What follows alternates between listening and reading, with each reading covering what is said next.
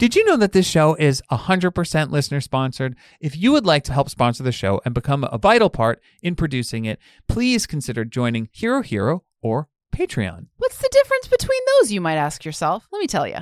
Patreon is your more classic experience. There's levels. You can join at $1, $2, all the way up to $35. You get different stuff, right? Mm-hmm. But if you want to join Hero Hero, everyone pays the same amount. Everyone gets the exact same thing.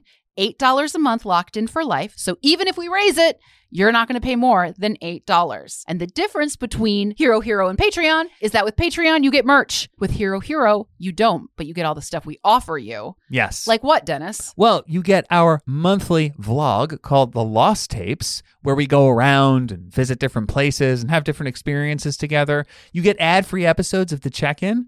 You get Checking In With, our bonus podcast, where we interview different people. There's hours and hours and hours of content. You also get movie commentary once a month, and there's like 10 of them up there now. Yeah. My favorite thing, and I think the thing that you are getting the most value from, is the live shows. Yo. We record this podcast live twice a month, and we do it with a live chat. We sit and talk to our live chat for much longer than we probably should. Yes. It takes us 2 to 3 hours to record an episode, and you see how long these episodes are. They're not 2 to 3 hours. No. We have so much fun. It's a community. We all talk to each other.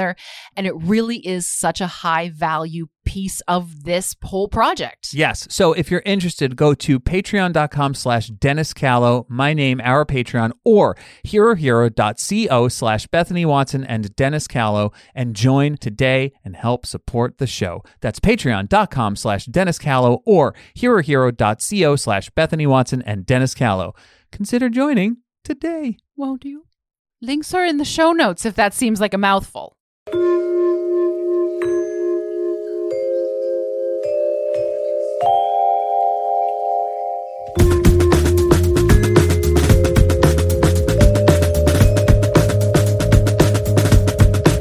This is Checking In With. My name is Dennis Callow. My name is Bethany Watson. And I'm very excited because today we are talking to someone I hold very dear to my heart, and you do too. This is an interview we've been wanting to do for years. A long time. Yeah. Yep. And this person, you may know him from the Last Drive-In with Joe Bob Briggs. Yep. He is the musical director. He's directing the music. He's also an actor on the show. He's also in the director. Studio. He's written, produced. Brooklynite. I'm sure he dances, although we don't know that for sure. I'm pretty sure he does. I'm going to also say horror film scholar. Yeah. Because I feel like he will wipe the floor with you in terms of knowledge of films. Absolutely. Not even just horror films, but films in general. Everybody, welcome John P. Brennan. Welcome. Thank you so much. Wow, thank you for having me. There's so many things to address in that intro. I feel like So do you dance? Do you dance? I dance like there's no tomorrow. I love dancing, and I would say that I have slight rhythm. I get there. Now here's the thing. Just slight rhythm. It's not as bad as most people, but it's all right. You strike me as someone who is secretly a good dancer, and there's just a vibe you give off Well, thank you. You got it. You're going to be fine. Well, I'll tell you where it's going to be okay. At a wedding, I dance like crazy. I learned how to dance and let my shell, broke out of my shell at a Parliament Funkadelic concert when I was on ecstasy, and I said, I'm allowed to dance, and I started going. I started counting my toes, how many times I was. Yeah, it was amazing. So. Ecstasy will absolutely get you out of your shell. Oh, yeah. Oh, my 100%. 100%. Yep. Speaking of weddings, you were just at a wedding with the Mutant Fam, right? And that's one thing that, just to start with, is the Last Drive-In and everyone there, you've created such an amazing community. And community is everything. Beyond accolades, beyond like what you do in your career, having a strong community is amazing. I'm actually part of the Discord because it's a free Discord. You could just join in, and it's insanity. There's so many people. So how was that wedding? What was it like being at a Mutant Fam wedding? It was one of the best weddings I've ever been to. No joke. It was so great. And they just did so many different things that a lot of weddings wouldn't do. They showed nothing but trouble in the courtyard while other people were dancing. So if some people wanted to watch the movie, other people wanted to dance, other people wanted to eat. There were so many activities going on. And it was odd for us during the cocktail hour because we were playing and everybody was like inside eating. But later on, Joe Bob came up. He's like, "Man, you guys were great," and everybody was grooving to you. And we were like, "All right, I'm glad that at least we went over well," you know? Yeah. Now, were you the official wedding band? So they had it set up where we did an hour during the cocktail hour, and then there was a DJ after us. So, but we played as like there was everybody was like filled the room. It was crazy, and it was just a little odd because we were not allowed to cuss. You said in the beginning we're allowed to cuss on the show, so I'm allowed to say the fuck word, all that shit. Yeah, the fuck word. Yeah, say it all you want. Fuck, shit, piss, whatever. Just but we Joe and Callie, who invited us down along with Joe Bob Darcy, they were just like, all right, so for our grandmother, just don't do songs like "The Lizard Took a Shit." So for me, it's hard because every other word, fuck, totally. Yeah. But we made it happen. I think I only said breasts and something else that was like could have been sort of misconstrued as a cuss word. But I mean, look, if Grandma has a problem with breasts, Grandma has a problem because that's anatomical, and she needs to be cool with anatomy. So that's actually a really bad reflection on Grandma. Everyone, breasts is not a curse word. No. Breasts is a beautiful part of the female anatomy that they're very nice and squeezeable, and they provide life. Yes, they're life-giving organs. Yes, milk and all that. Yeah. Are they organs? Am I right? Yes, mammary glands. Mammary glands. That's it. They're glands. They're glands. They're a glandular organ. No, that's awesome. Yeah, that's awesome. And how did that happen where you got approached by the Mutant Fam? Did that happen through the Discord? Was it a letter to Joe Bob? No, how did this all happen? They got engaged at the Memphis Jamboree on stage. Oh, that's awesome. And Callie surprised Joe, and they brought up on stage, and they got engaged. And then that week, while we were still there, they said, "We would love to have you play our wedding." Yeah. And then they reached out during that next year and hired us. It was fucking amazing. That's so awesome. I'm glad they hired you. Yeah. You got paid, right? You got paid?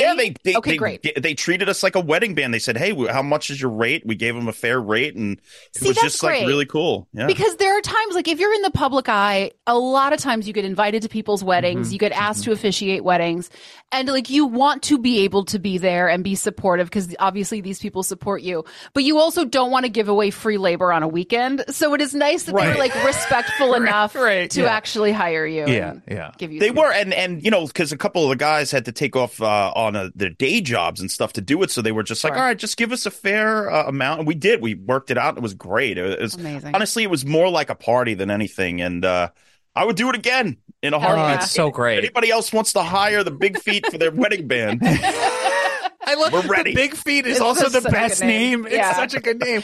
Yeah. So speaking of the Mutant Fam and community, when I was growing up, and you and I have similar stories, not stories, but we have similar upbringings where we grew up in New York City. So my education for horror was Joe Bob. I watched the TNT show, Monster Vision. Yeah, I watched Monster Vision. So that was that plus art house movies was how I learned about film. So it's Criterion Collection and Joe Bob. And so how did you start? When did the interest in film start for you? Because you're you're a movie guy. Yeah. I love movies. Yeah, movies are the best. They are the absolute best. And you're also a musician. So I went the musician route for a while, but then I went to filmmaking because I was I always wanted to be a filmmaker and got sidetracked by music. But what started you with film? I was a kid. I must have been either Star Wars or Indiana Jones or both. When I was a little kid, I remember I would watch Empire Strikes Back over and over and over again, to the point where my grandmother's like, "Don't you have this memorized? Why do you have to watch this movie again?" And I was like, I don't know. There's something about this movie that I love. And so that sort of grew into other things. At that time in the 80s, when I was a little kid, there were so many great movies coming out. Weird Science was one that blew my mind as a little boy, not just because there were mammary glands. Yeah, right, exactly. Yeah. But the givers of life. Yeah. funny, and I wanted to. For some reason, even when I was a little kid, I was like, I want to go to a party like that where it's just nuts, and so there was just a way to live through movies in ways that I wasn't living as a little boy, and then sort of have those things inform my life. And the lines, and then make friends through just like saying a line, like Star Wars. When you're a little kid on the playground, you say a line, and all of a sudden you have a friend who says the other line back to you, and suddenly you're playing Star Wars. Exactly. So that just, that, and then, but then to get into horror, I was scared as a little kid. I couldn't even watch Thriller. Yeah. Thriller, I would hide my eyes and run away. Oh, hello. It's your friend Bethany here. I want to tell you about something very cool that I have just launched. It is a clothing rental website called Bewitch Your Wardrobe. You've probably heard of other clothing rental websites before. The dumb ones that can be so expensive, over $100, and you do not get to choose your clothes, and you do not get to choose how many times you swap out your rentals. With bewitchyourwardrobe.com, it is $50 a month, and you get unlimited clothing swaps all month. And that does not change. I, in the past, have changed out 8 times over the month. So go to bewitchyourwardrobe.com and check it out for yourself. Free shipping, free returns. We clean these suckers beautifully. And the items that you pick are the items they send to you. And if you fall in love with an item you rent, you get to buy it at a deep discount. So bewitchyourwardrobe.com. It's my new rental service. I'm so excited about it. And transform your style again and again. That was a scary video. I mean, scary. That was a video too where I was like, I want to watch this and I absolutely can't watch this. I think a lot of kids of that generation. Yeah, that is gateway horror. Definitely. To the fullest. Like that and the Garfield Halloween special. Too much. I love the Garfield Halloween special. That's one of the greatest TV specials. Yeah, it's so scary. But please continue. But then I got into horror when I was a little older, as it was Friday the 13th Part 4. That made me say, okay, if Corey Feldman from the Goonies can handle Jason, I can handle Jason because I love the Goonies, and it's just and I watched it and I loved it.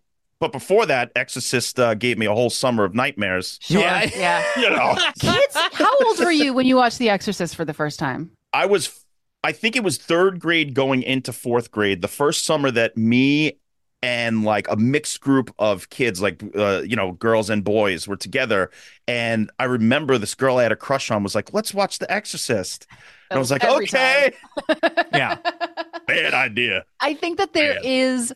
that is like, as we've done this checking in with series and we've talked to people, especially in the horror genre, that is such a universal story of being too young to see something scary and having it imprint itself in a way where it, for some reason, didn't push you away. It terrified you and traumatized you and yet intrigued you. And I'm still trying to figure out, and maybe you have a line on this, of what it is about horror that brings us back, even though it scared us so much. For me, what brought me back was the lighter version of horror, which was the Friday the 13th, the Freddy Kruegers. Even though they're still have scary things in them, they had like an accessible thing in them, which were either the teenagers or the parents or something. In The Exorcist, there was nothing accessible to me that made me feel like it was a good thing because, I was raised Catholic, so demons to me were real. When you tell a little boy or anybody who's like a little kid who's a Catholic that demons exist, hell exists, and here's this movie. Yeah. You're shitting your pants for 2-3 months. You can't sleep. Exactly. Well, it's a good point, too, because in The Exorcist, the only person you can identify with is the person who's being possessed. Right, so you lose your surrogate. Yeah. And you don't have a friend for the rest of the movie. There's nothing to hang on to, especially for a kid in that movie. It's all betrayal by William Friedkin. Yeah, it is. It's all betrayal. The whole thing. The crazy thing is, going back now, I've seen the movie so many times. We watched it recently.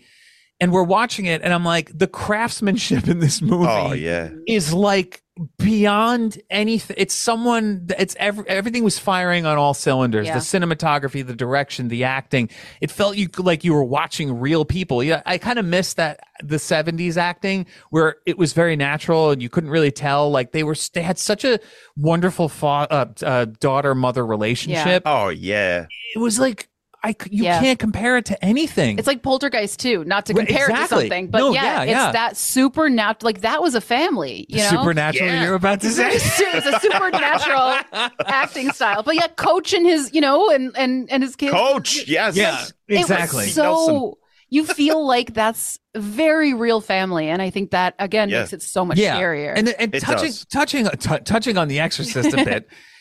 So we all have that moment where we're like, okay, we have The Exorcist, we have The Nightmare on Elm Street. You have those moments. What was your moment where, like, my moment was my metalhead friend, Metalhead Mike, he came up to me and he was like, oh, you like The Exorcist? You ever see Beyond the Door? And I was like, what? And then he got me into crazy Italian movies. So, like, when was that moment for you when you were like, wait, the crazy Italian stuff is where it's at? Oh, the Italian stuff was in college because I went to film school, and my film school was it wasn't great as far as the practical knowledge of learning movies to make them. There was a little bit okay. It was fine. But the thing that was really great is I had this guy, David Sterrett, who was a critic, who showed us movies, and I took all of his classes. I took an Altman class. I took a Kubrick class. I took a Cassavetes class. He was great. And through speaking to him and through talking to the other students, that's when Giallo started to open up to me. And so my film school, just watching films, was incredible for increasing my knowledge of movies in general. But the thing that opened me up to actual horror, to like love it as a genre, and later on I got to work for the company, was Troma. Yeah. It was a late night viewing of Class of Nukem High Part 2, Subhumanoid Meltdown. And I was like 10 years old, too young to obviously be watching these titties and the things and but it's a living Looney Tunes cartoon where there's some gross stuff, there's stop motion, there's nudity, there's gore, there's everything, and then there's a mutated squirrel that grows up like Godzilla. It blew my mind. I said, if this is what horror could be, then sign me up for more. So I started getting more exploratory. And there's something, too, I think, when you're a kid, that there's just this inherent understanding that grown-ups made this. And the grown-ups I know seem fairly normal and maybe a little stodgy, but there's some grown-ups, like in New York, who seem to be doing a different kind of being grown-up. Yes. And it intrigues you. I'm assuming living so close to actually this city, which you two did, that must have been, I mean, toxic in the best way. Toxic. I need to go in. Yeah, toxic. One might say a toxic Avenger.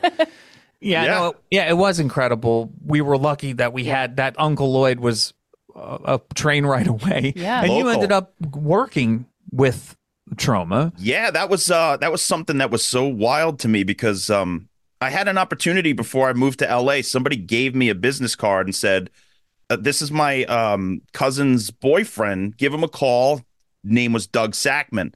And this was in like 99 or 2000. And I didn't do it because I moved to LA. I decided to go, so I wasn't going to hit up Troma. But when I came back and I got involved with Troma through Twitter, I just like answered one of Uncle Lloydie's tweets. Oh, we're looking for editing volunteers. I said, I edit. Yeah. And I got the volunteer position. One of the first people I met was Doug Sackman. So it was weird that I was supposed to at some point meet him and work with him, and similarly with Lloyd and Troma. And Bethany, you have a quote from John. Yeah, so that's incredible. There's I think a conversation that is worth having, especially for creatives, about working for free. Yes. And I think that you make a really good point. If I may read your own quote back to you. Oh my God, this is amazing. So on working for free, you said, sometimes giving yourself away for free when you're first starting out is good. Give yourself away for free because that brings you to the attention of people higher up who will use you. And they will use you at first, but then they'll see you're a hard worker, bring you into the fold, and start to pay you. If you're being exploited, don't do it. But if you're getting something out of it, like contacts, networking, and experience, then sometimes it's absolutely worth it to give yourself away for free. And I think that that is the best summation of the argument that I've heard, because there are so many artists who are are being asked by these giant corporations to voluntarily give their art away for like exposure on these massive projects where they could absolutely get paid. And I like that you bring up the point of exploitation, where if that's the case, don't do it. But in your case, you volunteered to edit, and it ended up forming this years-long relationship where I'm guessing you also just learned so much with the Troma family. Yeah, it was the real practical film school that I didn't necessarily get in college. It was the hands-on, like, we got to make this for $50 or it's never coming out sort of mentality. And it just was amazing to learn how to use the equipment. I never knew how to read a contract. I mean, not only was Lloyd Kaufman great for me, Michael Hers, the co-founder of Troma, he was there. He taught me what indemnification meant and just things that I never knew what a contract was. So if you can find people who it leads to eventually a beneficial thing for you, like I said, contacts, things like that, then it's fine. But if you're in a place, say Universal Studios, and they're putting your song in a movie and you get zero residuals, they say that you can't collect anything from ASCAP or something like that, that's exploitation. You can't. Totally. That's you just have to know the difference between, okay, if I work for free on a Troma set, that leads me to, which to me meant that I met the guys who eventually went on to do The Last Drive-In. So it was so beneficial to me. And I think if you could figure out the two, where you're being used or you're being exploited or you're benefiting, you have to like figure that out. Yeah. So. And I think that's the important distinction. Such an important distinction. It has to be beneficial to you too. Otherwise you're just absolutely screwed. Because 100%. Sometimes what else are you going to do? Like, you can put things together alone, but a lot of times when you're learning alone and you don't have somebody who's either better than you or more knowledgeable than you, you're going to make mistakes that person who's better or more knowledgeable, say like Lloyd Kaufman, can say, no, don't do it that way. Do it this way, because I know I've done this for 40, 50 years. Bingo. You know? So bingo. It's helpful. Now, touching on that, speaking of learning by yourself, you are from my school of learn by necessity, do it all yourself. So it's like, okay, we shoot it, we score it, we edit it, we do everything. We were talking thank you for you watched Lonely Hearts before this. Yes. Thank you so much. And I'll say it on mic. Great twist, not to spoil anything, but there's a lot of shorts that don't go anywhere, and this one absolutely went somewhere, and I was like, wow, that's really cool. So you guys did a great job. Yeah. Thank you so much. That was our first foray into, horror, and it was a soft launch. We were like, we're not going to go for gore. We're just going to do like a story, But it not works. Really like... It works in the horror realm as well as the comedy world. That's what's great about that short. Yeah. Thank you. That means so much. We really are proud of that. But movie. I basically, we had help, but I did everything. I scored it. I did everything. You lit it. And I lit it. Camera work, everything. So let's talk about your journey into like doing it all yourself, and then learning, hey, it's good to have a team, because we're about to embark on a project hopefully this year where I'll have more hands. It's like for a company, so it's like, there's a lot more hands in the pot. It's a very collaborative effort. I'm still going to have to do a lot of stuff by myself, and I'm glad I have that knowledge. You've trained for this your whole life. I've like trained for I basically said I've trained for that budget my whole life. Because we were able to cut things and put it more to the special effects, and I said, I'll handle all that stuff. Yeah. But what was your journey into like, all right, I'm going to do music, but I'm also going to do film, and I'm going to put all this stuff together, and like teaching yourself everything? Yeah. Well, so for me, movies were first. I always wanted to make movies. There's a video of me as a 4-year-old kid, and my parents rented one of those old clunky VHS cameras. And the probably the size of you. Yes, I was like huge, and I said, "Let's make a movie!" But I came out dressed in like karate. Yeah, I had like karate pajamas. I wanted to make a karate movie. So that was always in me to make movies. The music was also in me, but in a way that was more just naturally came out of me, because I would sing songs and these kids would be like, "You're always singing. What are you singing?" Like, making up these songs at baseball practice. It just was something that I did. So when I got into college and I went into film school, I had also, just for fun, started to do musical stand-up, because I had written some stupid songs. The first song I ever wrote was Barbecue Maniac. Well, no, sorry. The first official song I ever wrote in kindergarten was Jamie poops all day long. She never stops pooping. Do you remember the chorus? Turns out she had colitis. Jamie poops all day long. She never stops pooping. Yes. Me and my friend Frankie wrote it because we both had a crush on this girl. Her name was Jamie. And what's then, the best way? Of course, you write a song about her pooping because you have a crush on her. Well, hey, in kindergarten, anything goes. Yeah, of course. The language of love is very complicated. Yeah, in and I wonder, is Jamie still out there, and is she still pooping all day long? Jamie, if you're out there, hit me up. We'll have lunch. Good conversation. But so Barbecue Maniac, I wrote in high school as a joke because there was that video Ain't Nothing But a G Thing from Snoop Dogg and Dr. Dre, and there's the one part where they're at the beach playing volleyball and it zooms in on this guy at the barbecue and he turns around and he has a gun in his waistband, and I said, who's that motherfucker? What's his story? I want to know about it. So I made up this whole thing. His name was Walker Jones. He was the best at barbecue. It was a whole thing. So after that, my friends really liked that song, so I started writing other songs about vagina and drinking and all this stuff. And so I started to do musical stand-up while I was in college just for fun because my friend had a night where he was the bartender. And he said, I could do anything I want here, so I want you to do an hour of music, and then I'll bring in a couple of other people. Amazing. And we just did that for like a whole summer. That's incredible. And then that's sort of like, got my juices flowing as far as like, I like to do music for me as a therapy, but the movies are like my career. Sure. Right. So throughout the years, I started to take my video camera. I had an XL1, I think it was a Canon, and I would record myself, doing guitar parts, vocals, and then I would layer it in Final Cut and learn to mix that way, which just like came naturally. It was weird, and I would then put it out on a WAV file and give it to my friends and stuff. That's crazy. So I'm sorry to interrupt, but you film yourself, and instead of doing like a DAW, like a digital audio workstation, like a Pro Tools or whatever, you would edit the audio from the camcorder or the camera. Yeah, I would disregard the video. Just use the audio. That's amazing. That's awesome. And then I would layer it, and then I would, they had like reverbs in there. They had all sorts of stuff in Final Cut 7, or maybe it was one before that. Yeah. And just for fun, I would start to mix stuff.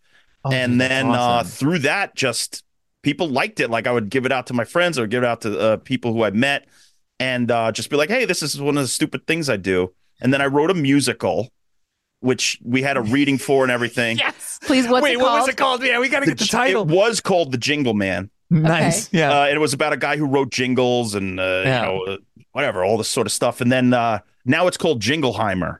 Great. Great. Is there a bomb in it? Is there a bomb in it? Oh, that's a good idea, actually. I didn't think about that. Jingleheimer, because it's John Jacob Jingleheimer Schmidt. Gotcha. Right, yeah. But Jingleheimer's a good idea with a bomb. Yeah, totally. I mean, I'll give you co-writing credit if I... You know what? Even just give me a special thanks. I'm happy. There you go. Happy. Yeah. Yeah. But so the thing that then launched me into music as like more of a focus for me for a few years was Matt Mangiarides at Troma, who went on to do The Last Drive-In. They needed, in Return to Nukem High Volume 2, they needed a knockoff of Goodbye Horses because Lloyd has a scene where he tucks his penis like Buffalo Bill. Yeah, sure. Yeah. And of course, they can't afford Goodbye Horses. No. So Right. I did a knockoff, and it worked because we were playing it on set, and Lloyd's wife came in. And not only was she upset that he was tucking his penis, but she's like, and by the way, we can't use this song because we can't afford it. And Lloyd's like, no, John Brennan wrote this song. It's not the original. She's like, oh wow, it's really good. And then that got her to. She started directing the scene. Amazing. Yeah, it won her over. That's incredible, and I can't stress enough to everyone listening that Troma is responsible for so many great filmmakers now, and really started its own film school. I listened to the Film Threat podcast. Chris Gore worked for Troma as well, who runs really? Film Threat. Yeah, and he talks about how he learned so much than he would ever have learned in film school from Lloyd because he does it all. You know, and who's the guy that just took over DC, the director? James Gunn. James Gunn is from the School of Troma. Joe Lynch. He worked at Troma. Joe Lynch. That's right. Yeah. Who has beef with Joe Bob? It's fun. We watched the beef happen live, and we were like, "Oh, this is great." I love one beef. I love many beefs. Yeah, but my point is, there's so many people. Many beefs. There's a new track. Many beefs. There's that. It's such a film school in itself, and the crazy part is, if you email Troma, they'll be like, "Yeah, we got a job for you. Come down at this day, this time," and you're like, "Wait, I'm hired?" They're like, "Yeah, you're not going to get paid, but just come and do this thing." Come and learn. Yeah. Anybody in the tri-state area, I highly recommend, who's like trying to get into the business, go and work at Troma a day or two a week, see what it's like, meet Lloyd, get involved in the events, just do it, because just doing those events, you meet like 100, 200 people who are trying to do the same thing that you're doing, and then you might do something together. Yeah, so. And Uncle Lloyd is also just a lover of film. He was the person he bought and distributed Death by Temptation. Absolutely. we would not have that movie, or it wouldn't have gotten at least a release without him. So it's like he has such great taste. So when you think of Troma, you're like, oh, those crazy movies where people are just throwing up on each other. You're like, no, they're art. Number one, and number two, like, he knows way more about film and filmmaking, and has such great taste, and really champions like unknown filmmakers to do their best. And you learn, you're able to work fast too, which is the best part of like doing it all yourself, is you got to know how to work fast, and sometimes without permits. Totally. Sometimes mildly illegal. Troma is still truly independent. Like, they are, what's the longest running independent film? The longest running independent studio in the world, I believe, is what they say. And I believe it because this is the 50th anniversary. It's 2024. They started in 1974. Yeah, it's amazing. It's amazing. Yeah, and there was this big rally. They finally got reinstated on YouTube. Good, thank God. Yeah, that was crazy. That was terrible. I mean, wasn't that ridiculous? Yeah, come on. It's also a good reminder to back up all your files, but like, there were so much content disappeared that people had only uploaded to the Troma YouTube page, and it was just gone. And thank God they got that reinstated. That was sad, because I had a lot of stuff up there that got taken down, but luckily they've been slowly putting it back up. And like you said, that's like the only place that you could really find it. So Lloyd, nice enough to say, "Oh, you can upload this to your stuff just in case we get knocked down again." Yeah. So nice. I have it in a safe place as well. So, dude, the internet, she's scary. She's scary. Get your stuff on a cassette or something, because you can hold on to it. Like, physical media. Yeah. I uploaded a song 2 Christmases ago called "Merry Christmas, Have a Beer." And I put it on Facebook, and they blocked me every single time. Even I said, "This is my song. I recorded this in my basement. This is no one else's song. I'm sorry." And they would not listen. They would not. They just blocked it. Copyright infringement. It's ridiculous. Physical media. Look behind me. Physical media. Exactly. I was just going to say, all those are all tapes and Blu-rays and DVDs and everything. Yeah. And this is just part of it, because I started collecting because when I moved from LA to New York, stupidly, I'm like, I don't need these VHS anymore. I don't watch them, this and that. And it was before I got into the whole, horror scene. Yeah. Right.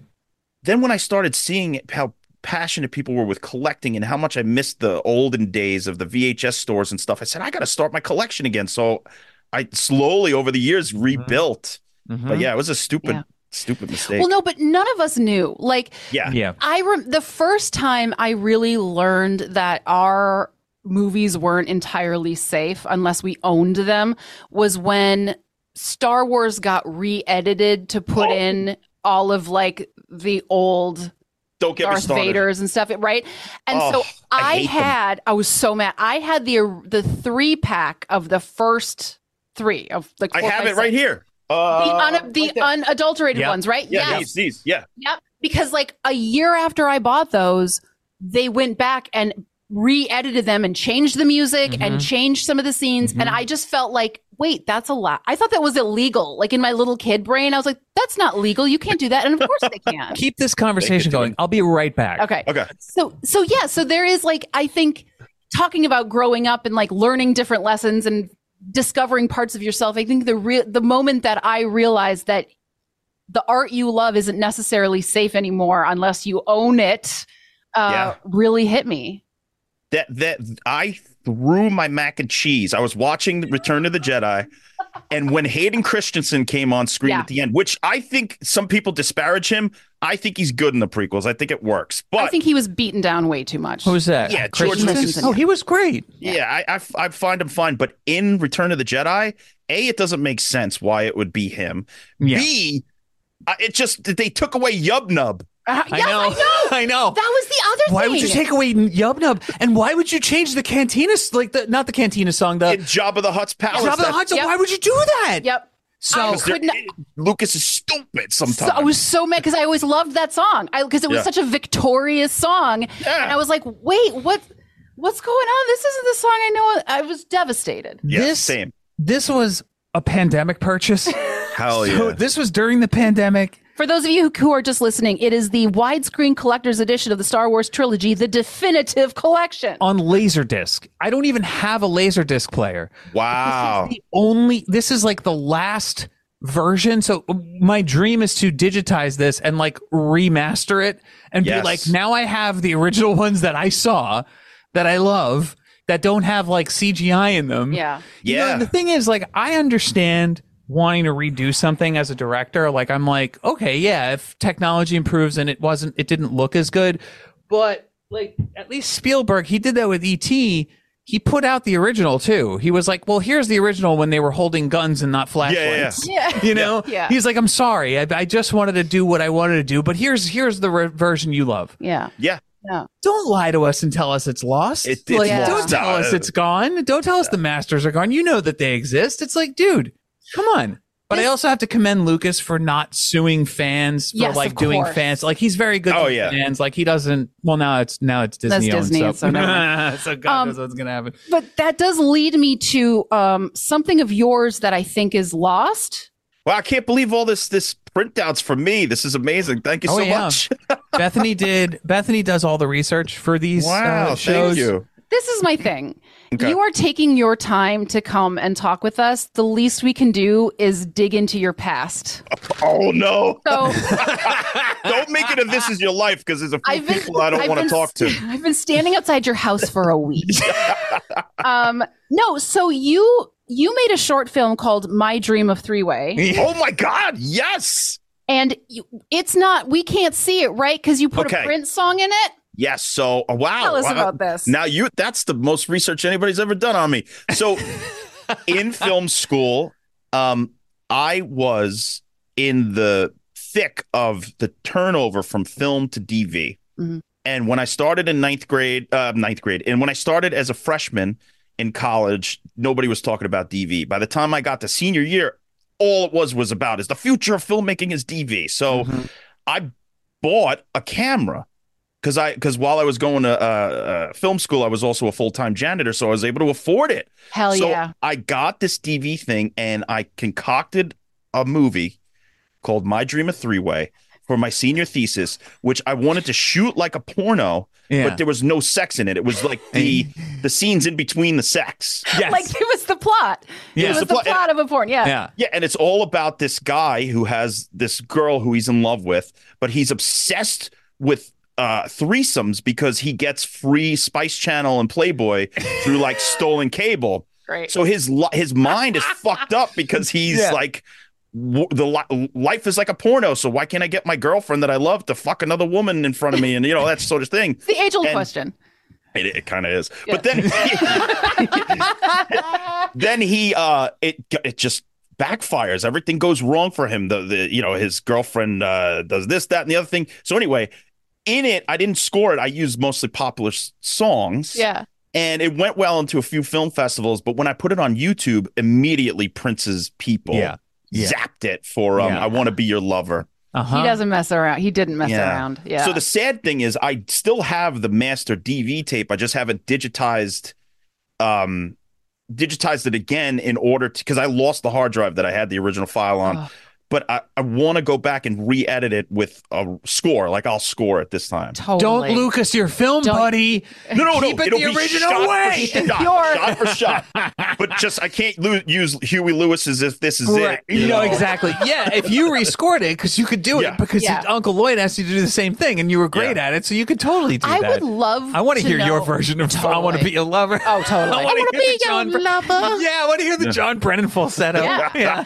But I would be curious if you did the math and like figured out how much it would actually cost you if you put that movie out today with all of the musical rights and how much it would cost. How many millions of dollars this movie would potentially cost you. Yeah. There was absolutely insane. There was 20 songs. I mean, Never My Love. You know, the James Brown songs. It was just too. It would be a million plus at least. Yeah. Well, that's technically lost media. So I look forward. It's a lost media. To when it comes out. I might throw it up on Venmo if I could digitize that tape. Just put it on Venmo and not tell anybody, and then secretly share the link. Send it to us, please. Yeah, all right. It's pretty good. Anyone. Maybe I'll edit it down just slightly, like Lucas. Don't do it. All right.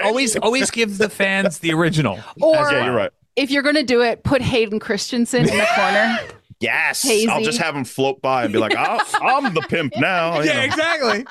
But what's great about that movie and what you said is that it's about how you shouldn't lose yourself in fantasy because it isn't real or what you wished for. And I think that's actually very relevant now that pornography is so like available. You know, it's a click away. Yeah. So I like that you were like, no, there's an actual message to this. Like, don't get lost in the fantasy. Mm-hmm. Well, that's why I got mad because my teachers at that time, they were just like, you're making a porno. And I'm like, no, I'm making a point. Like, it is the porno because that was the time of American Pie and all this sort of stuff, right? Right. And it was also the time of a lot of porn. But they would come after me for making sex jokes. Meanwhile, there's people who are putting out Tarantino worship where people are killing themselves, hitmen who are burying their girlfriends and shit. And I'm like, so it's acceptable for these guys in my class to be killing people on screen, but I have a couple of sex jokes and maybe a little, lesbian makeout session, and that's bad? What the fuck? You learned young. Our country is based on very strict Puritan rules. Yeah, it's so weird. We love violence. I had a script. We hate sex. I just want to fucking knock my film school one more time. I had a script that got voted by everybody in my class. So all the kids, we made 4 scripts that year, and my script got voted. It was called Professional Ass for Rent. And it got so bad to a point that my teacher made me rewrite it from November to April. Yeah. And the final time that I got the script back, he went through the character's name was Professional Ass for Rent. He went through and he circled the name ass every time. And I flipped out. I was like, you are harassing me, motherfucker. And half the kids were on my side and half the kids were like, you can't talk to a teacher that way. Right. Like, look what he did. He circled the word ass. What the fuck is this? We're like, we're not kids anymore. This is also that says something weird about him that he's at home circling the word ass over and over and over. Imagine, and over. and that's just to fuck with me. Yeah. That was just to fuck with you. Yeah. Motherfucker. Yeah. I won't say his name, but one day I'll see him. One day, and that man was Hayden Christensen. Yes. So let's talk a little bit about The Last Drive-In with Joe Bob. Mm-hmm. All right. So you have been with it from the beginning of its Shudder incarnation, which was 2018. Yeah. Yeah. So we didn't know what we were gonna do because our budget got cut for the development. It was like a real budget. And then it got cut down by the new regime at Shudder down to like, I don't even know, 30,000 or something crazy like that. Yeah. So, but luckily, and I attribute it to this. I don't know if they do, but they come from the Trauma System, 2 of the producers. So they said, let's just make it with what we have. And they did. There you go. And I think that's part of the magic because it is so charmingly low budget in that it's clearly shot on a stage. It is not trying to be anything that it isn't. And I think it's so, I don't know. It's so, there feels like there isn't a barrier to entry. It feels like anyone is welcome. If you're into film, if you're into horror, you just come on in and you just learn an encyclopedic knowledge base of horror movies. Yeah, and again, there's the community. Yeah, I mean, it's amazing to watch a show and then realize that there's the mutant fam, and that is all cultivated by all of you. Yeah, meaning like you, Joe, Bob, Diana, everybody on the show is like they're our family. Well, I mean, especially me for sure. I could speak for myself. If I wasn't on the show, I would be watching and part of the mutant fam. I would be tweeting along, and because it's right up my alley. It's the exact thing I love, and just not knowing what they're going to show is also like a really cool thing. So I kind of wish that I was in the audience for that, because sometimes I know in advance. But how much in advance do you find out? Like, do you guys get the whole season slate, or when do you find out? We do. Well, okay, for the kayfabe purposes.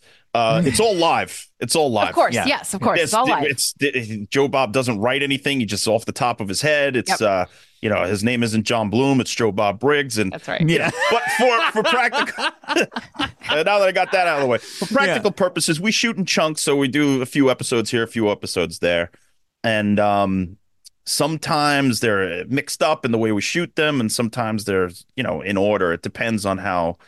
I don't know. Sometimes the rights issues, things like that, kind of sideswipe certain things sometimes. Yeah. It is, though, an education, because you could watch the show and, you really understand that there are films out there that you haven't seen that are brilliant and that are not in the genre that you may think they are. Mm-hmm. Yeah. And that's what I love about Joe Bob is he's like, people call this trash, but it's amazing. Mm-hmm. We part ways at Halloween 3, obviously, but I love Halloween 3, so I'm not on that. Halloween 3 is the best. Bless. So it's awesome. May I share with you my story with Halloween 3? Please, yeah. Okay, so you grew up probably. I think you guys are roughly the same age. Remember when you couldn't choose what you could watch? It was just on. Oh yeah, right. Yeah, so I'm watching TV one day, and I'm a little kid, so I didn't watch any of the Halloweens, and this movie comes on, Halloween 3, and it was the first movie in the series that I saw. So I'm like, yo, this movie's great. This weird town, the masks, like everything. And so here I am thinking, great, the rest of the series must be like this. So then my friend, I go over his house in my teens, and I'm like, dude, Halloween, can we watch the first one? I've only seen the third one. He's like, the third one sucks. I'm like, what are you, crazy? It's amazing. The witch, the guy, the Stonehenge, everything. I'm like, it's so metal. He's like, no, Michael Myers. I'm like, who the fuck is Michael Myers? So like that was my education, and I love that movie. It's my comfort movie. It's like every time I watch it, it just gives me that like feeling of, I don't know, makes me feel good inside. And like Tom Atkins, America's Teddy Bear. It's a great movie. Isolation, small weird town, Stonehenge. Stonehenge is in anyway, it, man. So absolutely. The atmosphere, the Halloween, it feels like Halloween. Yes. Out of all the movies, that's the one that feels the most to me like Halloween. Yeah. Was there any movie like that you have that everyone is like, that movie sucks, and you're like, nope, it's the best? Oh, good question. Off the top of my head, what movie well, okay. I'll put it this way. It's more of a genre, and it's shot on video. Nice. Sort of like, literally shot on VHS or camcorder. So movies like Splatter Farm. I was a big fan of the episode that we showed where we showed Things and Sledgehammer. Dude, Things is so I love it. Crazy. I love it. It's so crazy. It's like they literally shot it on a whole movie, like a video camera. Like and that's a whole genre in itself. Is the VHS stuff. I want to shoot movies like that. I'm building up towards this sort of stuff. The first 2 or 3 movies I make are going to be on camcorder. Hell yeah. I mean, it's just because that aesthetic to me is so pleasing, because that's how I grew up, sort of experimenting with my friends on making skits and stupid things on high 8 camera. So it's almost like your youth group skits. Yeah, the skits. Because we were like, we're schizophrenic. Lunatic boy and schizophrenic man solving crimes in an asylum. I can't believe you know that. It's been outside your house, John, for a week. Wow. She's been like, it's like what is it? The Information. She's just sitting there with one of those weird satellite dish things, just recording you. No, but there is also something about with VHS editing in camera too. Like there is just the the click over to the next scene is different somehow. It feels different, and it is it feels so organic. And I think anybody from our ish generation, whoever did anything in VHS and like spliced in camera, it's such a learning experience. And I love that you're going to bring that back. Did you do that with skits? Did you do that with skits? Did you like edit in camera? Like, okay, we got that shot. Now let's, that's it. It was only because we didn't at that time have any sort of idea that you could edit this stuff. It was always like, all right, so what's the next shot? All right, we do it. Set it up, do it. And it's like, okay, wait, you stay there. And then we're going to bring this thing in. So we had to like do it as we went. And some of it's even funnier because it was all edited in camera, you know? Yeah. And it's literally jump cuts, like False you're like takes are still in there. They pop in for a second. Yeah. I remember when my parents got this camera, they got this little like VHS-C camera, and it had a fade in, fade out button. I was like, holy shit. And then you could do credits. I was like, oh my God. My friends and I are making dumb credits and like fade ins and fade outs. But it was like, that's how you learned. You're like, whoa, this is so cool. And we literally would edit in camera. I'm like, I'm going to do a sick fade in here.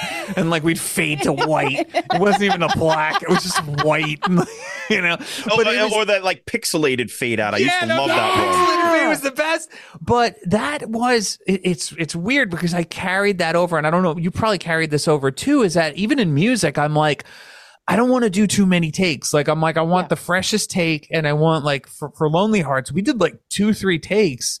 And that's why I was like, that was great. Like, let's just leave that. Like, that was good. I don't want to do any more. Usually, unless you're like getting the sillies out, you usually take the first take. The first take's always the best. Yeah, because it's the least self-conscious. It's when you're just sort of doing it and you're not thinking too much. And why do 11, 12, 13? But has that carried on now for you with like making music and making films? Yeah, I get a little frustrated when I work with somebody who wants to always change, always hammer it, always, maybe that's not the right way to go. Usually for me, when I'm working, the initial thing is the right way, because then we could go through it 84 times and come back and do it the same way we were going to do it the first time and say, why don't we just waste all this time? Yeah. Mm-hmm. Oh, it's my experience, No, you're right. You're absolutely right. And like, everything that we shot for Lonely Hearts was exactly what it was. Yeah. That was it. Yeah. There was no like let's do this for coverage. It was like, no, let's just shoot this. Like, this is what's in the head. It's like, it's the trauma headspace. We don't have time and we don't have money. You just do it. So we're just going to get what we need to get. Going ready. Yeah. Going totally. ready. Yeah. I think I just heard a story that Matt Damon said about Clint Eastwood.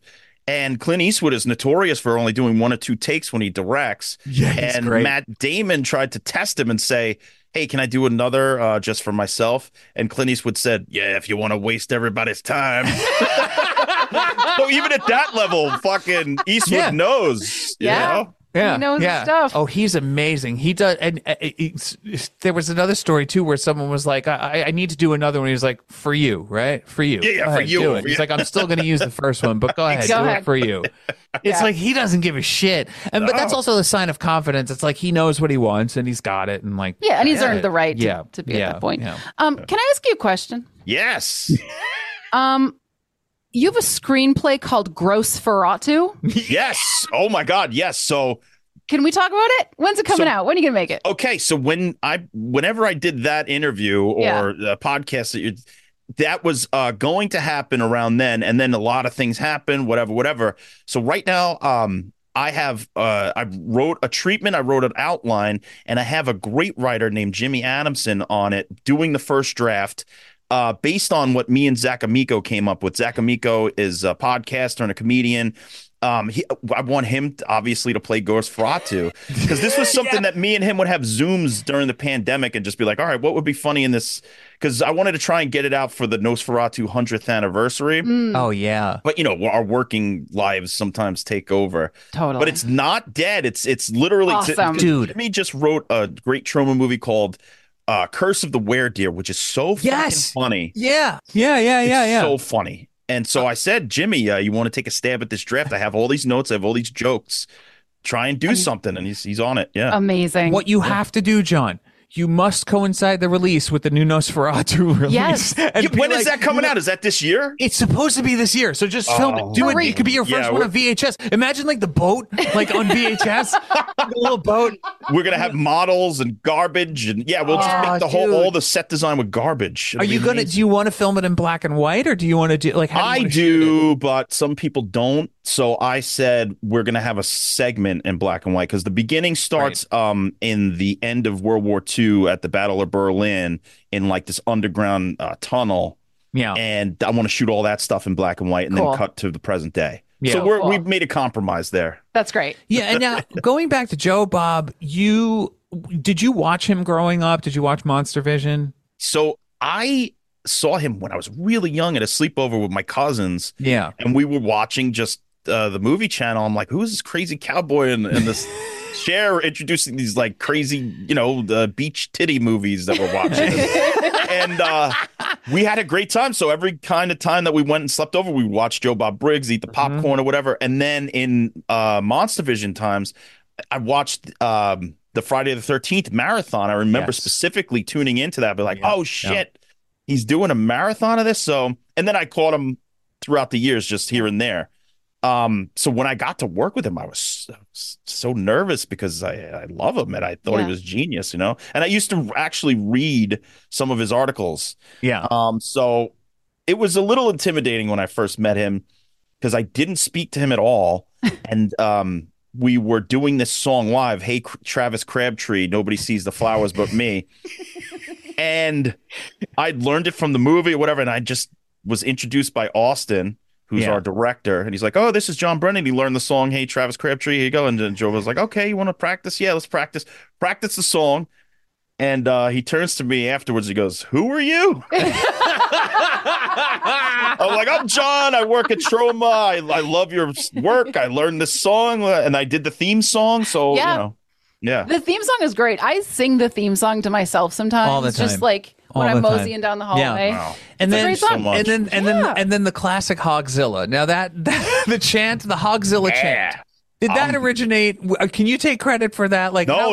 Joe let's Bob, talk about the origins of Hogzilla. That's all Joe Bob. He said, I want you and Yuki off to the side at the red carpet premiere right outside the trailer. And I want every time that I say Hogzilla, I want you guys to chant Hogzilla, Hogzilla.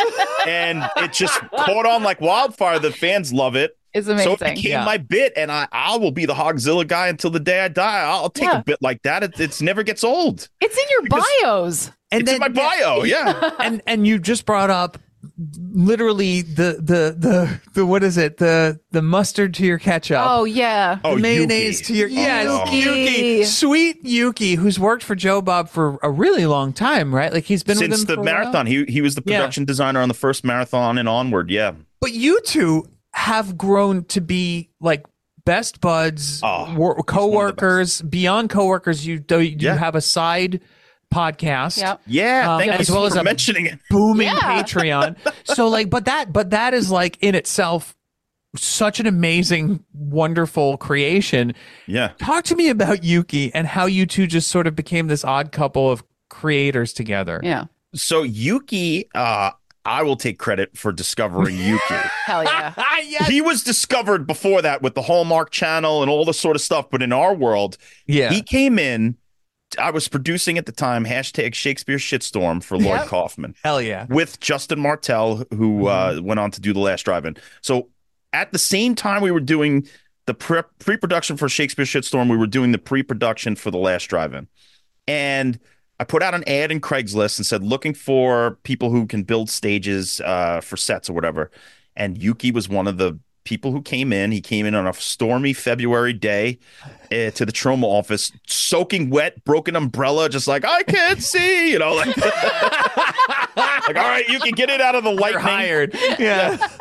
And he came with a portfolio thicker than my head. I mean, and I got a thick head. So, and one of the first things he said is, I built a spaceship. I said, what? So he showed me his book, and he built a spaceship based on the Christopher Nolan Inception hallway that spins and it looks like the perspective or whatever. And I'm like, oh my God, this guy's a genius.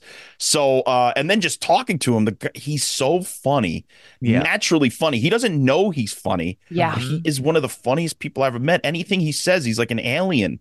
It's like totally. He's from Mars and he's living on this earth, and it just doesn't make sense to him. So the guys who were producing The Last Drive-In got in touch with me right around the same time and said, hey, did anybody come in from those stage people that might be worth it to help on The Last Drive-In? I said, absolutely. This guy, Yuki Nakamura, he's awesome. He's hilarious. And they brought him on. And then just throughout the years, just when we got picked up after the marathon, Yuki came down and worked with us in Dallas. He designed this, the interior, the exterior, all that sort of stuff. And him and I roomed together. Oh, my God. That's where it really started to marinate, Yuki and I. Oh, yeah. Once you live with someone, that's it. Best friends. Best friends. Because you symphony of snoring. Oh, I bet. Now, in my head, it was one bed and you were both wearing like long kerchiefs and nightgowns. Tell me that's what it was. There were certain nights that were like that. I mean, I would come in blind drunk and he doesn't drink, so I'd crawl into bed with him, not know where I was, and I'd have the cap on. Hell yeah. By the way, sorry, it's so cold in my apartment, I had to put on my Ween knit cap. It's freezing. I see you've got the gloves on. Okay, great. Yeah, he's wearing his Dickensian street urchin gloves. It's fine. Yeah. You're in good company. Yeah, you wear the hat, I'll wear the gloves. Yeah. All right, beautiful.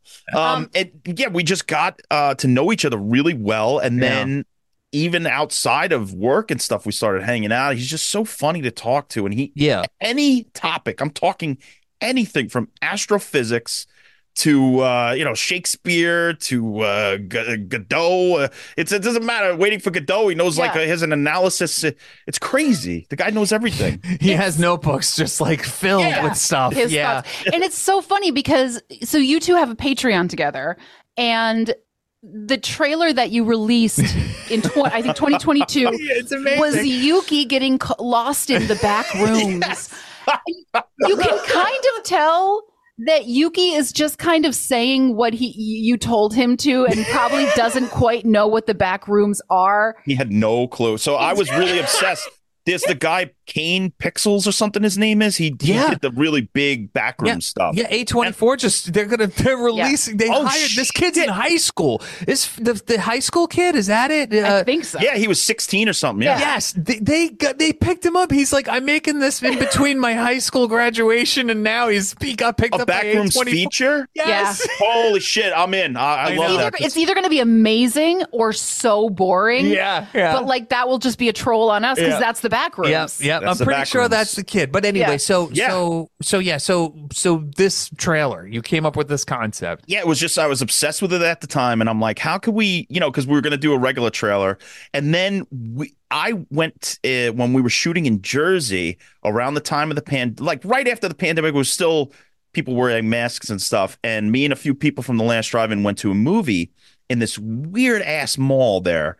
And it was just empty. Wait, is it the mall that's like mostly shut down except for the Cheesecake Factory and the movie theater? It seemed like that. Yeah. Yes, it probably is that very place because I'm walking down. Parts of it look like an airport hangar. Parts of it look like a doctor's office. Parts of it look like a mall. So I said, just as I'm walking down, I was like taking a little cell phone footage. I said, the best would be if Yuki narrates a backrooms adventure. And it's all about the Patreon.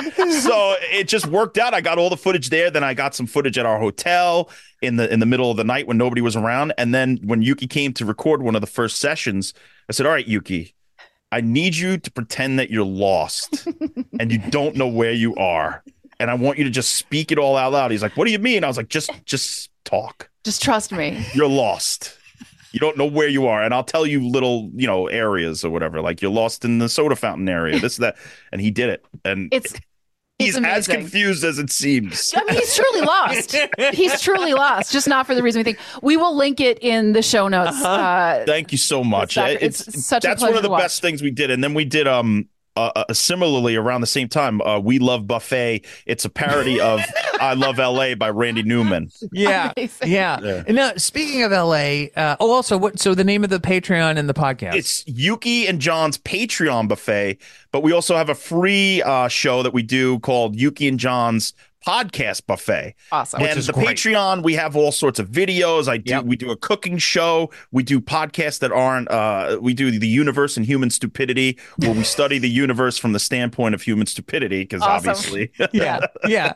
And just like Yuki's celebrity stories, it's a whole almost 300 things now. It's amazing. What a gift. And I'm so glad you're doing this too, because both of you seem like you have these insane life stories that I'm glad are being like put somewhere for the public record, because these things, we don't often sit down and like write our life stories. So I'm glad that you're like collating all of them. That's a good point you make, because the other day I was sitting there going, half the stories that I told on this podcast, I don't like remember once I tell them. So it'll be good to go back. And if I ever do put out like a memoir or something, that'll be a great way to remember. Absolutely. Yeah. It's almost like a diary. Now you have like a diary of everything, of Plus, everything that you have done.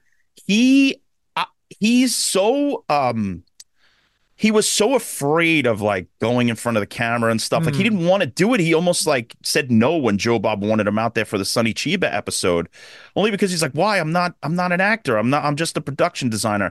He just didn't get how interesting he actually was. And now that we've done, I would say close to 100 episodes, he just is coming out of his shell and sharing all of his deepest, darkest thoughts. Amazing. Sweet Yuki. And now what do you guys... point, there was one thing that he said where I put it under a tier in the Patreon under $28,000 because it will get him canceled. I mean, so if you want to cancel Yuki, pay us $28,000 and we'll give it to you. Yeah. Oh man, I would go even for more so he could just retire. Yeah, totally. You know, like, well, he agreed. I said, "What do you think? What's a good price? $28,000." He says, "That sounds good to me." I said, "Okay." For his whole life to be over $28,000. Well, no, because then we do the apology tour. Oh yeah. Oh, that's great. And then more people want to know what he said, so then they'll pay the $28,000. And they come in. Yeah, it's marketing. No such thing as bad press, baby. That's smarter. Because we were going to do a Patreon level where Dennis comes over and makes love to your wife, but that doesn't really serve anyone except the wife. You know, that doesn't like get me. And there's the cuck chair. They have the cuck chair in hotels. Cuck chair. That's why they're there. They have the cuck chairs. There's plenty of guys. Pushing it too. She's like, we'll be talking to our crew, our community online, and she's like, Dennis will come over and sleep with your wife. I'm like, no, I'm not sweet love. Do it. You'll make sweet love to her. Do it. So you said, I love LA, but you don't love LA because you came back here. Well, I do and I don't. I mean, there's it's a love-hate, you know. Right now, I know Shudder. Most of Shudder is based in LA, right? But you guys don't film in LA. No, we filmed first in Jersey. That was the marathon. Then in Dallas for 3 seasons. Then back to Jersey for the pandemic because we had like a special place that we were all by ourselves. And now we're in Atlanta. Okay. Okay, great. So you bounce between New York and Atlanta. Yeah. And sometimes LA. At this point. Yeah. LA, I haven't been. No, actually, I went back a couple of years ago for. Last year, I went for the Monster Palooza convention for fun. Yeah, hell yeah. What was your experience like in LA? Coming from Brooklyn, going there, living there. It's like I said, it's a love-hate. Some of the greatest people I ever met in my life, I met in LA. Absolutely. Yeah. But at the same time, there's obviously the visual metaphor of LA that, as far as I was concerned, is there's the people on the hill and then all the people down on the bottom who are just pieces of garbage trying to make their way in. And every single person you meet has a dream. Yeah. They all want to be a writer, an actor, a rapper, a something. So no matter who you meet, even if it's the guy at California Pizza Kitchen, they're pitching you something. There's one time I was at a bar just like hanging out, and this guy's like, "Hey man, what's your name?" I'm like, "I'm John." He's like, "I want to be a rapper." Flip it, dip it, dip, dip, something. And he's just like, and I'm like, "Do I look like somebody who can get you somewhere? What the fuck are you rapping at me for?" So that element of it was really awkward, and because I never really liked to lead with the fact that I am in the arts or want to be an artist or want to make movies. I like to meet the person first, get a sense of them, and then if I could sort of either trust them or think that they can maybe help me, then I'll do it. But I don't want to burden anybody with my stupid ideas about my dream of 3-ray, whatever. Yeah. So, but there's a lot of people out there who just start immediately like, I'm the best artist that you've ever met. I'm do this and that and the other thing. And it's like really difficult to deal with people on a personal level.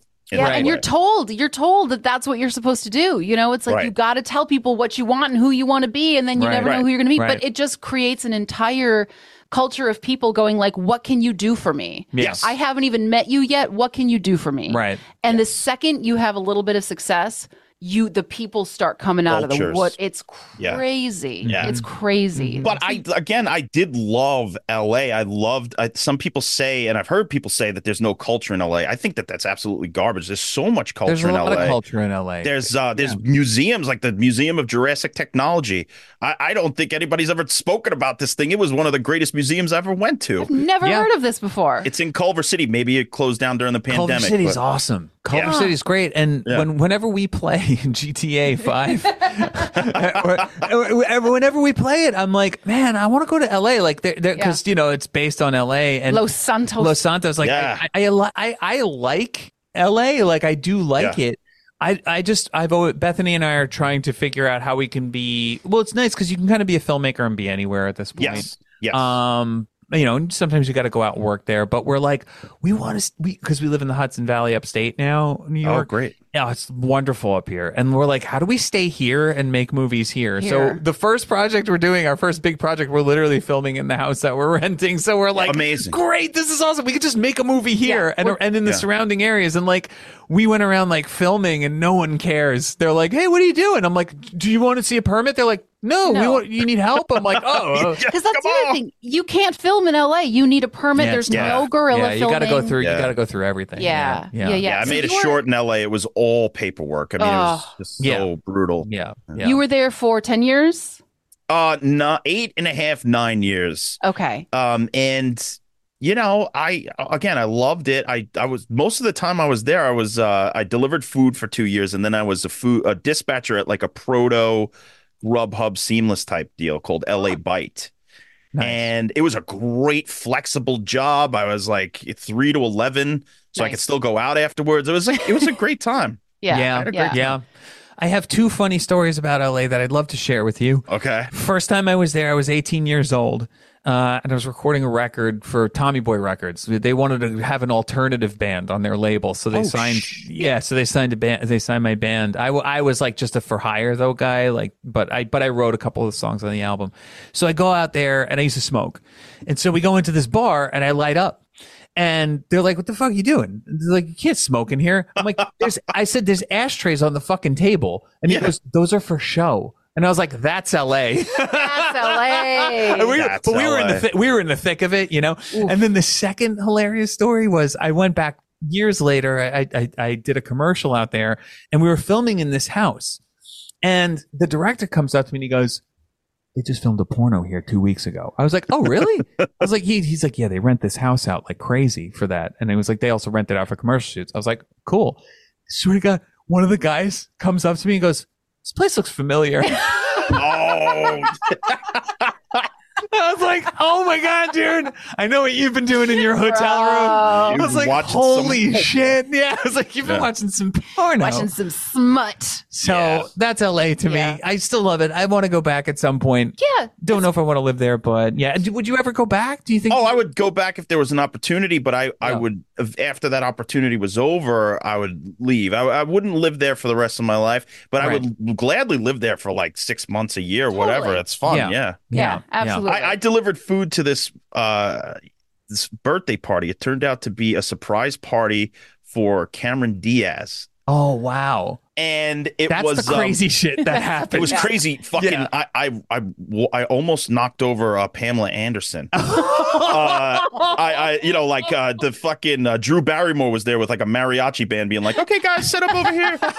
It was actually later on I found out it was Mick G's house, and it was around the time of the second Charlie's Angels. Yeah. So that to me was just like, I can't believe I'm here in this room with these people, and I'm delivering taquitos. Did they tip well? Oh, yeah. Okay. Oh, yeah. That was the beautiful thing is at a certain level over like 100 or something, there was a built-in 20% gratuity. And that was at that time. That was before people were all about tips. Nice. So it was a good night for me. Good. That's awesome. Yeah. Well, John, we've been talking for like 75 hours. I want to be respectful.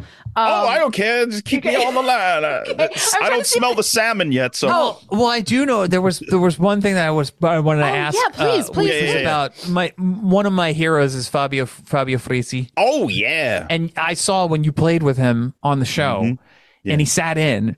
I mean, well, first of all, I don't want to downplay like how good your band is on the show. Big Feet. You so Big Feet are awesome. Yeah. Like, thank you. It's also amazing how you also interweave like skits in the show. You all act in it. Yeah. There was this great skit where you guys are all sitting around a conference table. The airline sketch. The airline sketch is so good. But that's why I love The Last Drive-In, because you get so much more than the movie, and a lot of the fun is what happens in between. But they were doing a Lucio Fulci sort of retrospective, and I think he's my favorite. Like, he's at Bava and Fulci are my favorites. Everyone was like, but what about Argento? I'm like, Argento's great. I like Fulci and I love Bava, but Fabio Frizzi was the one who did all the soundtracks for the Fulci stuff. And that was like it was so amazing to see him play with you guys. What was that like? Like, were you like, holy shit, I'm sitting with like a horror legend? Yeah, it was insane. Justin Martell, who's one of the executive producers of the show, set that up because he's been friends with Fabio Frizzi for many years. I mean, they put on a show in Brooklyn maybe 5-10 years ago where he came out and did The Beyond and all that stuff. Jeez. So when I got word that they were going to do a creative that it was going to be a late night talk show, and that Fabio Frizzi was going to be the in-house band, I was so excited. And then they said, and by the way, you get to do the opening and closing song of that and collaborate with Frieza. I was like, what? The maestro? I get to collaborate with the maestro? So we built the Last Drive-In theme, and we had him just play sort of like an organ part to it, just make it more like a late night thing. But thank you, maestro, I wrote, because I couldn't think of how to close that episode with a song other than thanking Fabio Frizzi for being there. Yeah. So I just wrote a thank you song to him.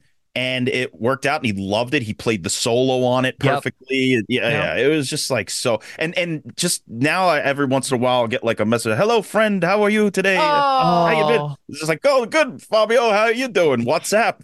It's so funny because we obviously didn't know you until like an hour and 15 minutes ago, and when we were watching those episodes, we said to each other, that must be so fun for John. Like, we didn't even know you. We were like, that must be such a thrill. Yeah.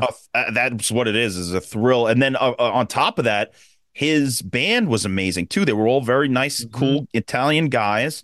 And at one afternoon, everybody was working, so I got to drive them around because they had some errands to do. They needed to pick this and that up.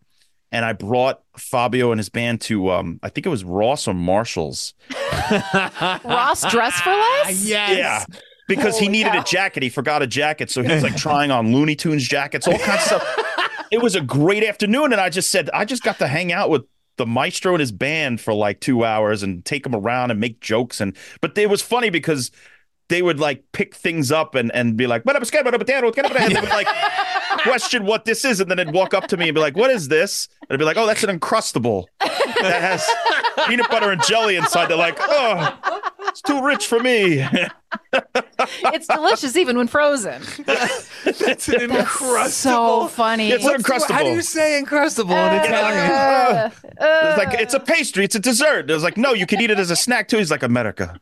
And he looked like such an affable man. So I followed him on Instagram, and he messaged me immediately. He was like, Dennis, grazie mille for the follow. I was like, are you fucking kidding me? Yeah, like, he's such a sweet. Yeah, he's so like nice. the sweetest man. Sweetest man. Yeah. Totally. Yeah, I mean, there's still so much to talk Dude, about. it's just, do you ever like, when you it's in there. It's in there. I do sometimes.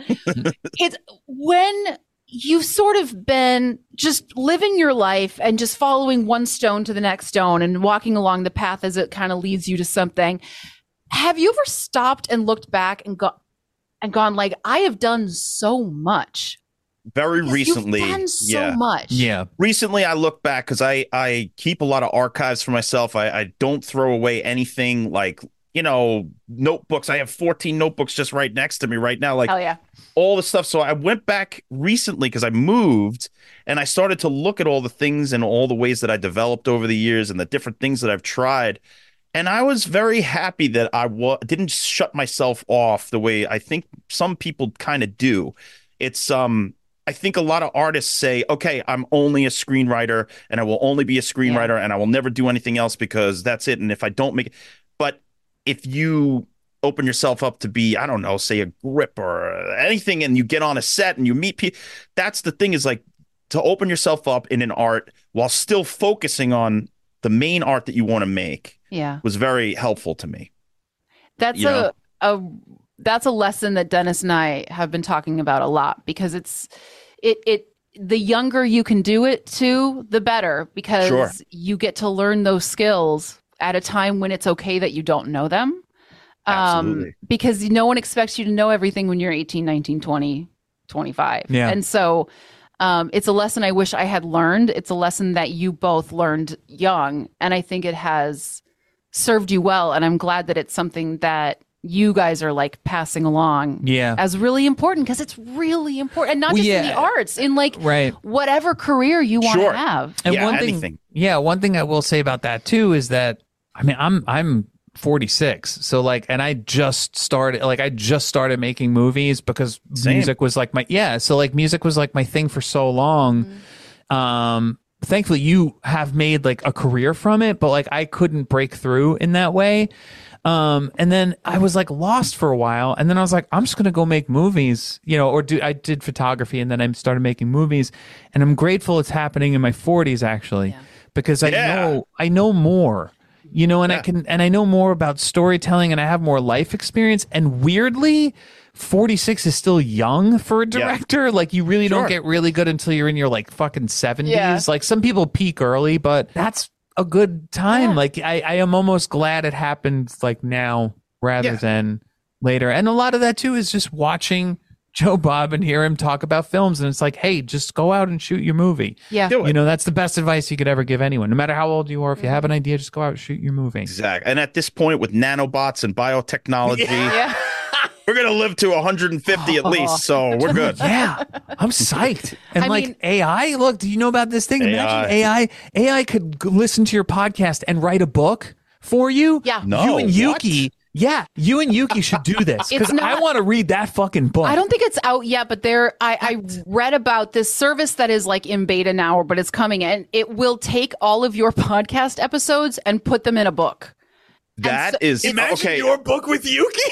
Yeah. Like okay, I'm not anti-AI anymore because I want that book. I want to read that book. I know that book rules. That book, because I also picture it has. I don't know what the actual one would look like, but it had better be bound in like leather, and I don't like leather, but this one better be bound in leather with like a clasp that's a claw, holding onto like a ball. Gotta be sick. Beautiful. I'm in. Let's do it. I'm down. Well, this was absolutely wonderful. Such a joy. This was, I knew you'd be a joy to sit with. Thank you so much for doing the show with us. Yeah. And thank you both for having me. This is this was a long time coming. We got in touch in November, and now we're finally here. But just thank you so much, and let's keep in touch. Totally. Please, you're the first person in 2024 that we're doing the interview with. Yeah. So this is the first checking in with in 2024, and I'm so glad it was with you, John. Yeah. So please plug all your stuff. Tell everyone where it is, where to go. The last drive-in, we have a special coming up. I forgot the exact date, but it's in February, right before February 9th on Shudder for our Valentine's episode. Hell yeah. And then our new season 6, begins sometime in March. I don't think that we have the exact dates yet, but that's coming.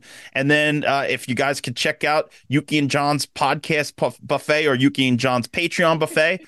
And then keep an eye on my social medias at Bad Techno on Instagram, on Twitter, on www.badtechno.com. All my stuff's up there.